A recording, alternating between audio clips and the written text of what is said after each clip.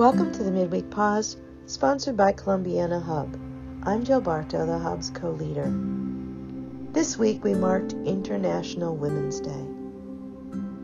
We pray for the bold and the unassuming, the ones who took in kids from the neighborhood, those whose voice put them in danger of violence, the ones who taught by quiet example, those who worked 2 shifts to put food on the table, those who broke the glass ceiling, the women we knew, the women we never met, the women whose influence made us who we are today. Let us pray. Heavenly Father, forgive our brazenness, forgive our self-importance, forgive us. Teach us to be humble, teach us to be more like you. May we love in your name, speak in your name, care in your name. That willingness to touch the outcast, feed the hungry, remember the sick, visit the imprisoned, clothe the naked, give water to the thirsty, in your name. Blessed are you, O Lord, who walks with us on our Lenten journey. Today's reading is taken from Matthew chapter 25, verses 31 through 46. Jesus said to his disciples, "When the Son of Man comes in his glory, and all the angels with him, he will sit upon his glorious throne, and all the nations will be assembled before him. And he will separate them one from another, as a shepherd separates the sheep from the goats. He will place the sheep on his right, and the goats on his left. Then the king will say to those on his right, 'Come, you who are blessed by my Father, inherit the kingdom prepared for you from the foundation of the world. For I was hungry, and you gave me food. I was thirsty, and you gave me drink. A stranger, and you welcomed me. Naked, and you clothed me. Ill, and you cared for me. In prison, and you visited me.' Then the righteous will answer him and say, 'Lord, when did we see you hungry and feed you, or thirsty and give you drink? When did we see you a stranger and welcome you, or naked and clothe you? When did we see you ill or in prison and visit you?' And the king will say to them in reply, 'Amen, I say to you, whatever you did for one of these least brothers of mine, you did for me.'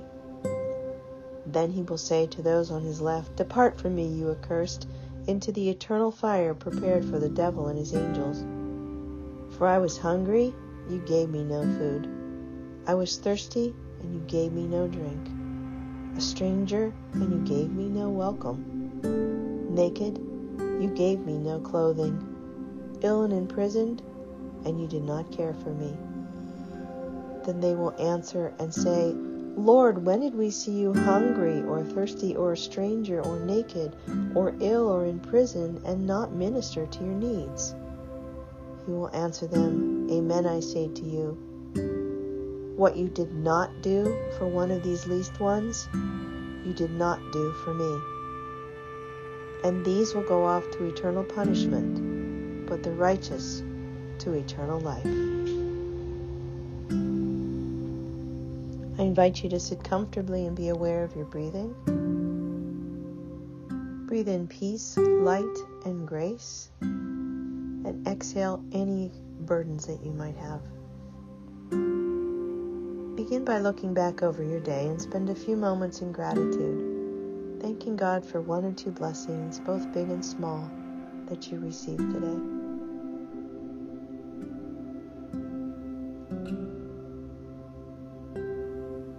Looking back over your day, ask God to show you a few of your habits.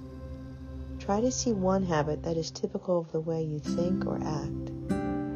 For example, you might find yourself saying, "Lord, I see that I am in the habit of gossiping, criticizing my friends or family or co-workers, putting myself down for the smallest thing, wasting time on the internet, buying what I don't need, watching too much TV."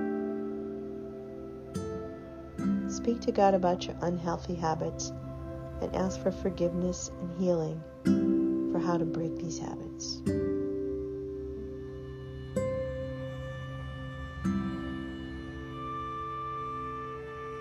Looking back over your day once more, look for good habits that you have and give God thanks and praise for them. Tell God why you are grateful for these good habits.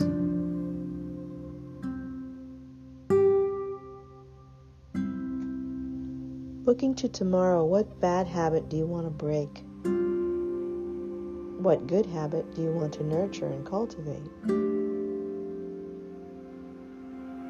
What graces will you ask God for in order to break these bad habits, in order to grow your good habits?